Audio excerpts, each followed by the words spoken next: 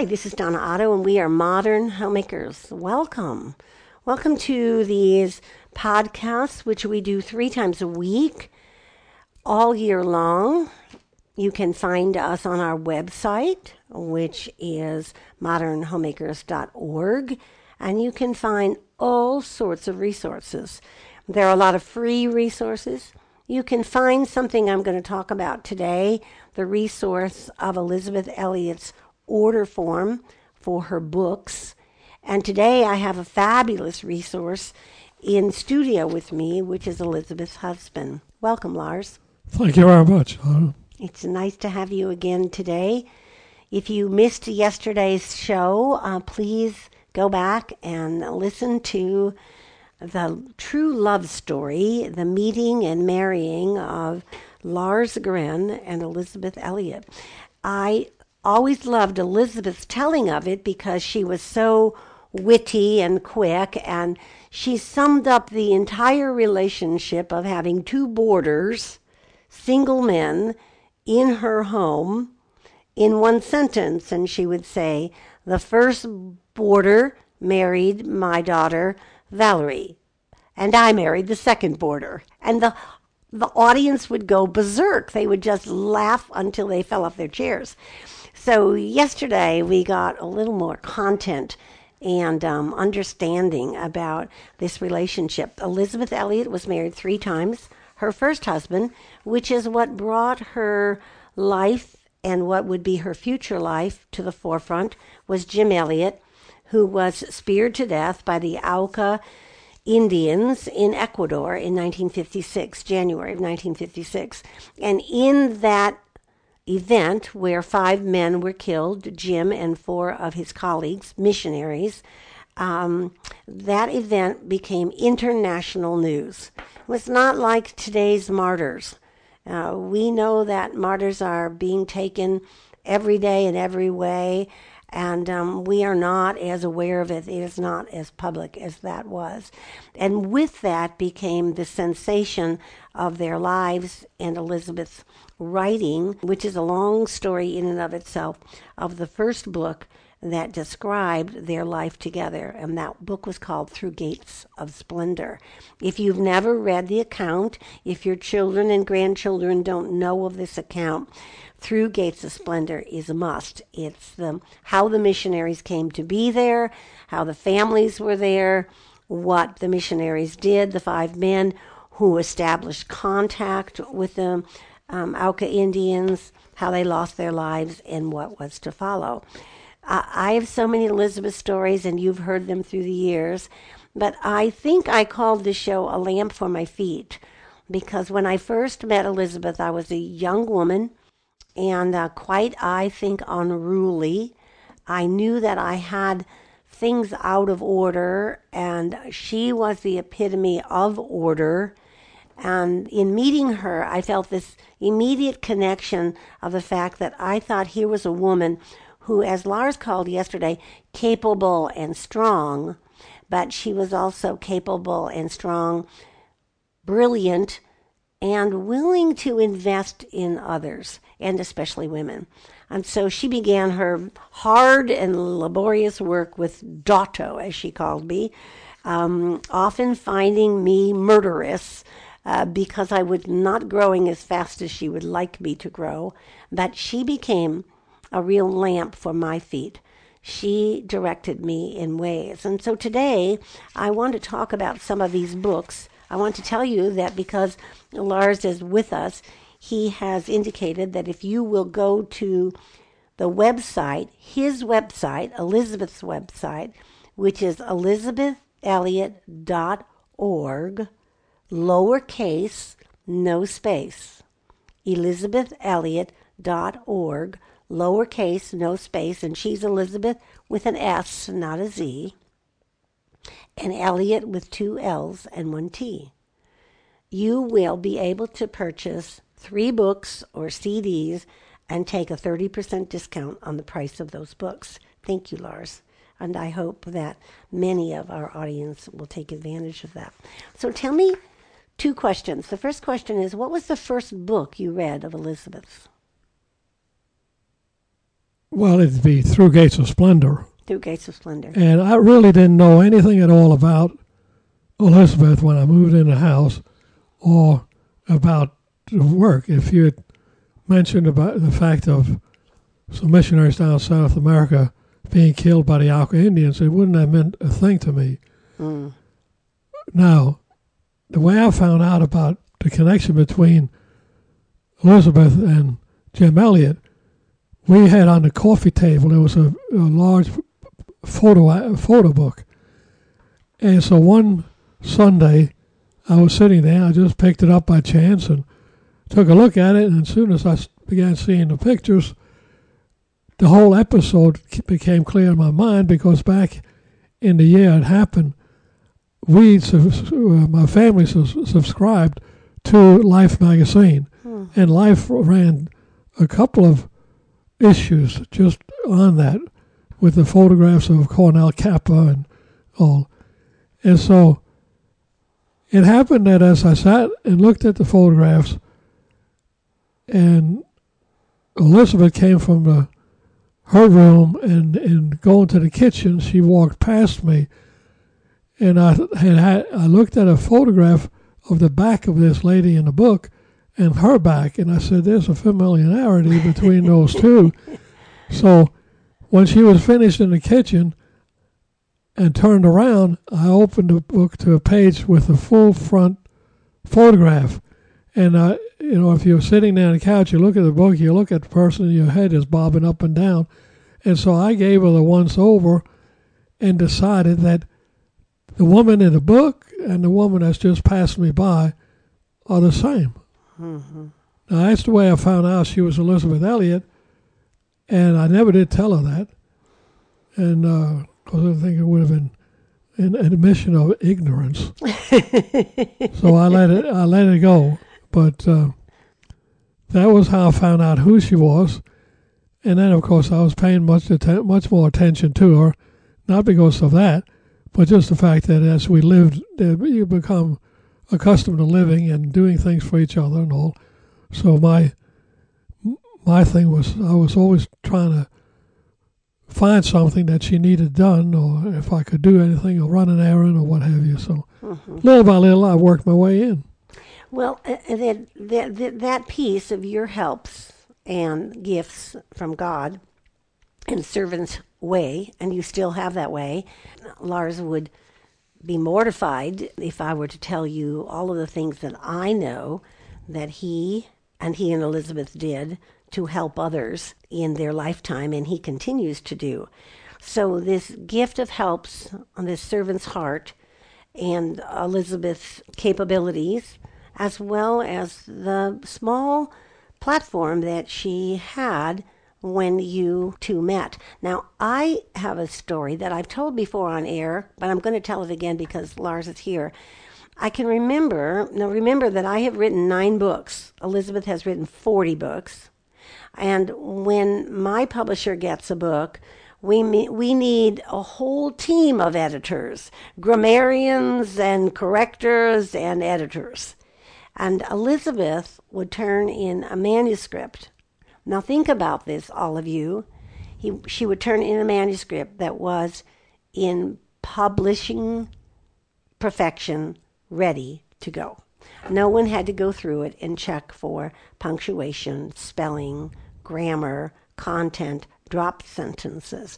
So this was a gift that she had and that God had used in her, and she had educated herself so that she was capable of doing this. When she was married to Addison Leach, which she was for 5 years, she was going to speak one night to a group of women right there in Massachusetts, and he said to her, "Elisabeth, do you have your books?"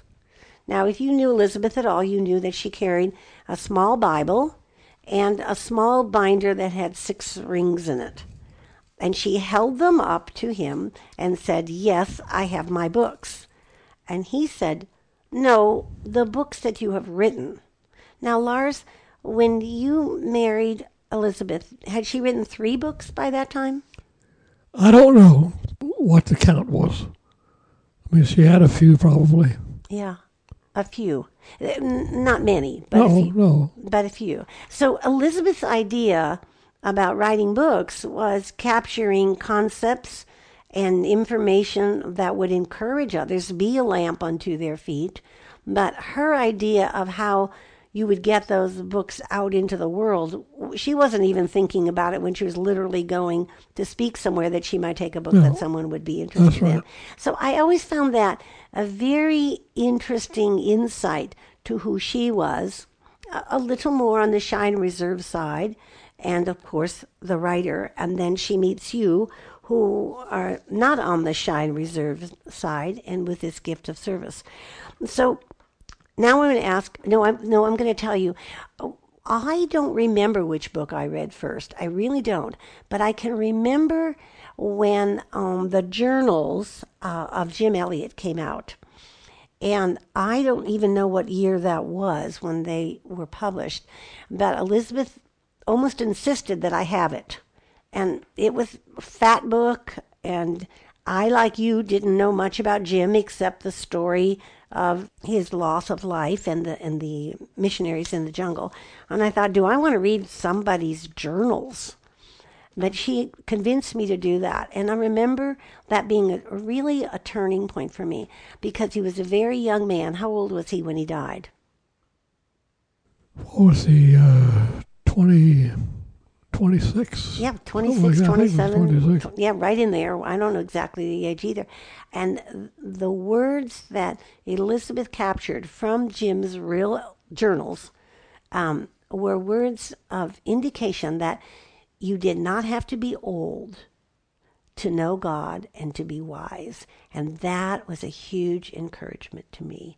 So the Elliot journals, Jim Elliot journals, was one of my earliest love books. The Shaping of a Christian Family, when it came out, by that time we were close friends, and I knew of her daughter Valerie and her 8 children and all of these concepts. Elisabeth was the one who encouraged me to get out there and speak to women and do what God had called me to do.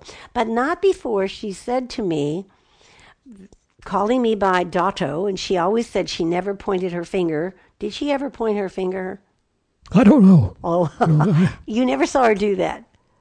Not that he remembers anyway. I remember her pointing her finger. It was a point of exaggeration. Not that she was exaggerative, but she was making a point. And she said these words: "Don't carry a Bible unless you've swept under the bed." And that was another significant place where Elisabeth looked into me and helped me know that I needed to get things behind the scenes, the things under my bed, in order before I began to do any kind of platform or pulpit teaching. So, Lars, what was the first book you helped Elisabeth get published? Do you remember? I really didn't help her a whole lot about publishing, because once you have a book that has been called for and people know, the publishers themselves are interested in getting a good selling book. So, and also I have to say the publishers are not great at putting out any sort of, not billboard, but point of sale material. Mm-hmm. It's really virtually nothing in point of sale going out. They'll have in their bookstores. They'll have maybe some little flyer on the window or something, but they're not out there pushing for sales. Most of that, it may come from, for instance, the Frankfurt Book Messe or Frankfurt Book Fair that they have, where the books are then sold to other foreign publishers. So you get a book that is circulating in different languages. Mm-hmm. Always helps. Always helps. Yeah. Mm-hmm. The book, it has to stand pretty much on its own. After the initial promotion, then it's sort of on the back burner for a publisher. Okay. What do you mean when you say point of sale? Well, flyer in the window of a bookstore, like when we were we were in Hungary one time and walking the streets, and there happened to be a bookstore there, and there was in the window was a photograph of Elisabeth with the title of the book. So that particular bookstore knew something about, well, how do you promote this? How do you get it out there? Well, the window's a good choice. So that's the thing. And then you get some of them advertised in magazines, but magazine publishing, it's expensive. And the publisher is not really wanting to do that kind of, put that kind of a amount of money in it. And of course now the whole thing is completely turned upside down with the electronic books. So that a lot of publishers have gone out of business. And bookstores certainly. And the bookstores are not to be seen. Yeah, although I understand that this new generation is encouraging and moving back into the small bookstore. So tell me, when you traveled, how many countries did you and Elisabeth travel to? Would you guess at? Just a guess. I don't know. It'd be,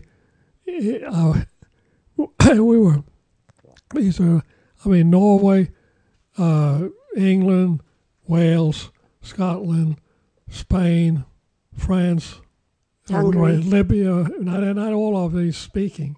Went to India a couple of times, and where she spoke, but that was to go to the fellowship there. Korea is a good place. 3 or 4 of the books are still in print in Korea. So then we travel in Australia and New Zealand. How many books are available in foreign languages? Would you say 10 titles in foreign languages? Yeah, I would think that, yes, you would have. Yeah. Maybe more, because German is probably the number one translator of books now. I just have had recently a couple of contracts for second publications of some issues that had gone out of print, so that they wanted to pick it up and do it. And it is a constant flow, but the Germans are very high on books. The idea of books today, as you say, with electronics and Kindles and electronic reading, we are, of course, you and I, we prefer the book. We prefer the book. We prefer touching it, feeling it, carrying it, writing in it.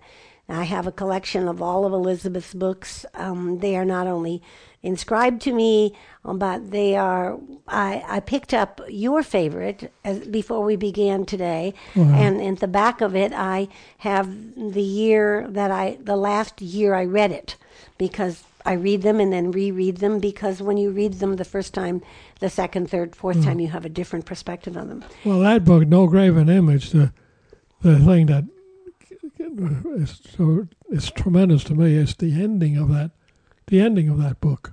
The ending of this book. So can you say a few words, because this is Lars's favorite. It's Elisabeth Elliot, No Graven Image, and it's a novel. J.I. Packer did the forward to it. Let me take a look at it for a minute. And let me just read that Margaret Sparhawk, the brilliantly portrayed main character of this gripping novel, went to the mission field full of zeal and high ideals. God had something unexpected for her, something that forced her to re-examine her faith at the deepest level. Yeah, it's really a book that where the missionary expects how God's going to work in the field and direct her and give her, I guess, somewhat of become known as the missionary. Yeah. And several things happen to make her wonder whether she's in the right place and whether she should have been a missionary. But it's the final few things that is so good. And I got to put this thing down. Hang on, can you hold on to that? This is such a joy to me, and for those of you who are listening. Lars is sitting in a big red comfortable chair, and The producer is holding his microphone and he is looking through this book, his favorite. I think it's a very important question. What is it when you've read all of these books? The Chance to Die, which was the life of Amy Carmichael. What an amazing research that Elisabeth did. But like Elisabeth ministered to me, Amy's ministered to her. And I have hanging on the wall in my study one of the copies of The Gold Dust, which was Amy Carmichael's newsletter, equivalent to a newsletter. And Amy Carmichael assigned it with her name, which was, she was called Alma. And then Elisabeth has endorsed it to me, Dato, and I have it framed and hanging in my wall. It's one of my treasures. So these books become that to you. Don't be afraid to buy a book, to buy 2 books, to look at these titles. Let Me Be a Woman and The Mark of a Man. I have given The Mark of a Man to so many young men who are starting out in college, looking for what God has called them. Let Me Be a Woman, which was a book that Elisabeth wrote for Valerie.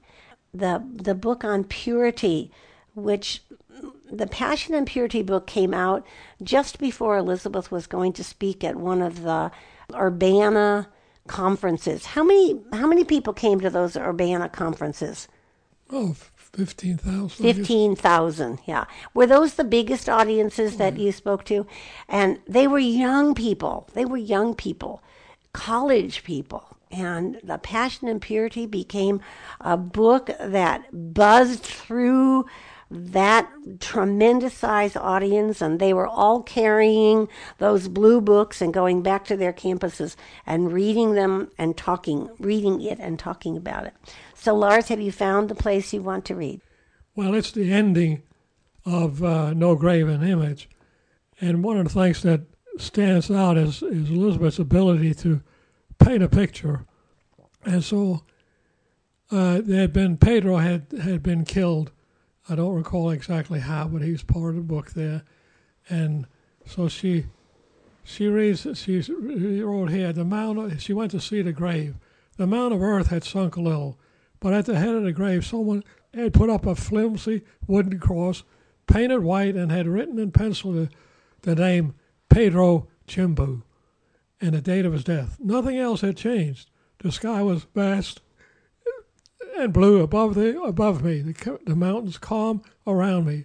There was no sound except that of a few sheep beyond the mud wall and a faint piping as someone, it sounded like a child, went by on the road playing on the panpipes. It was as it should be. I found myself alone. Rosa was not here, but carrying out her own work at home. The McDonald's, Lynn, my colleagues in many places had also then appointed tasks for which they would individually give account. Those who prayed for me at home might at this moment be praying, and he to whom the prayers were addressed would know what answers to give. For my part, I was left alone before God. Indeed, it seemed to me this morning that for the first time in my life, I stood in direct relationship to him as Moses stood when he beheld a burning bush. For me, however, it was no such dramatic vision. There was before me only the dry mound of earth and the pitiful little cross with its penciled legend. What was it about that cross that cleared the way to God? I think it was this. I saw for the first time my own identity in its true perspective. Once I had envisioned Pedro, Highland Indian, Christian, translator of the Bible, soldier of the cross, because I, Margaret Sparhawk, had come. He was my project. He was the star in my crown. But here was another cross with a name and a date to mark where a dead man lay, because I, Margaret Sparhawk, had come. And God, what of him?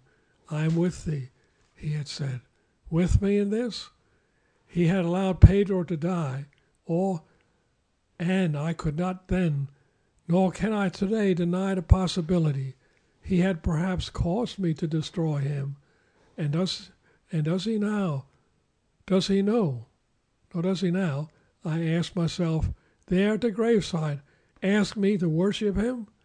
I lay down on the grass and saw that high above me a condor circled. Looking down on the tops of the frosted peaks, on the lakes and the serene valley, the child went by the great, once more, piping softly. It's wonderful. That's wonderful. Thank you, Lars. Well, guys, we are going to draw this to an end. My emotions are high, and I want you to read these books, to enjoy them, to come to know and love my friend Elisabeth. I am so grateful that Lars is here in Arizona with us for some days. He has made this offer to you. Remember that it is ElisabethElliot.org, available on our website. So if you have a hard time finding Elisabeth's website, you should not, and you have found ours, you can find the list there and handle it accordingly. We are modern homemakers. Thank you, Lars, so much for being with us these days, not only in our home, but being with us on air. I know that our listeners will be glad to hear your voice. Thank you. Appreciate it.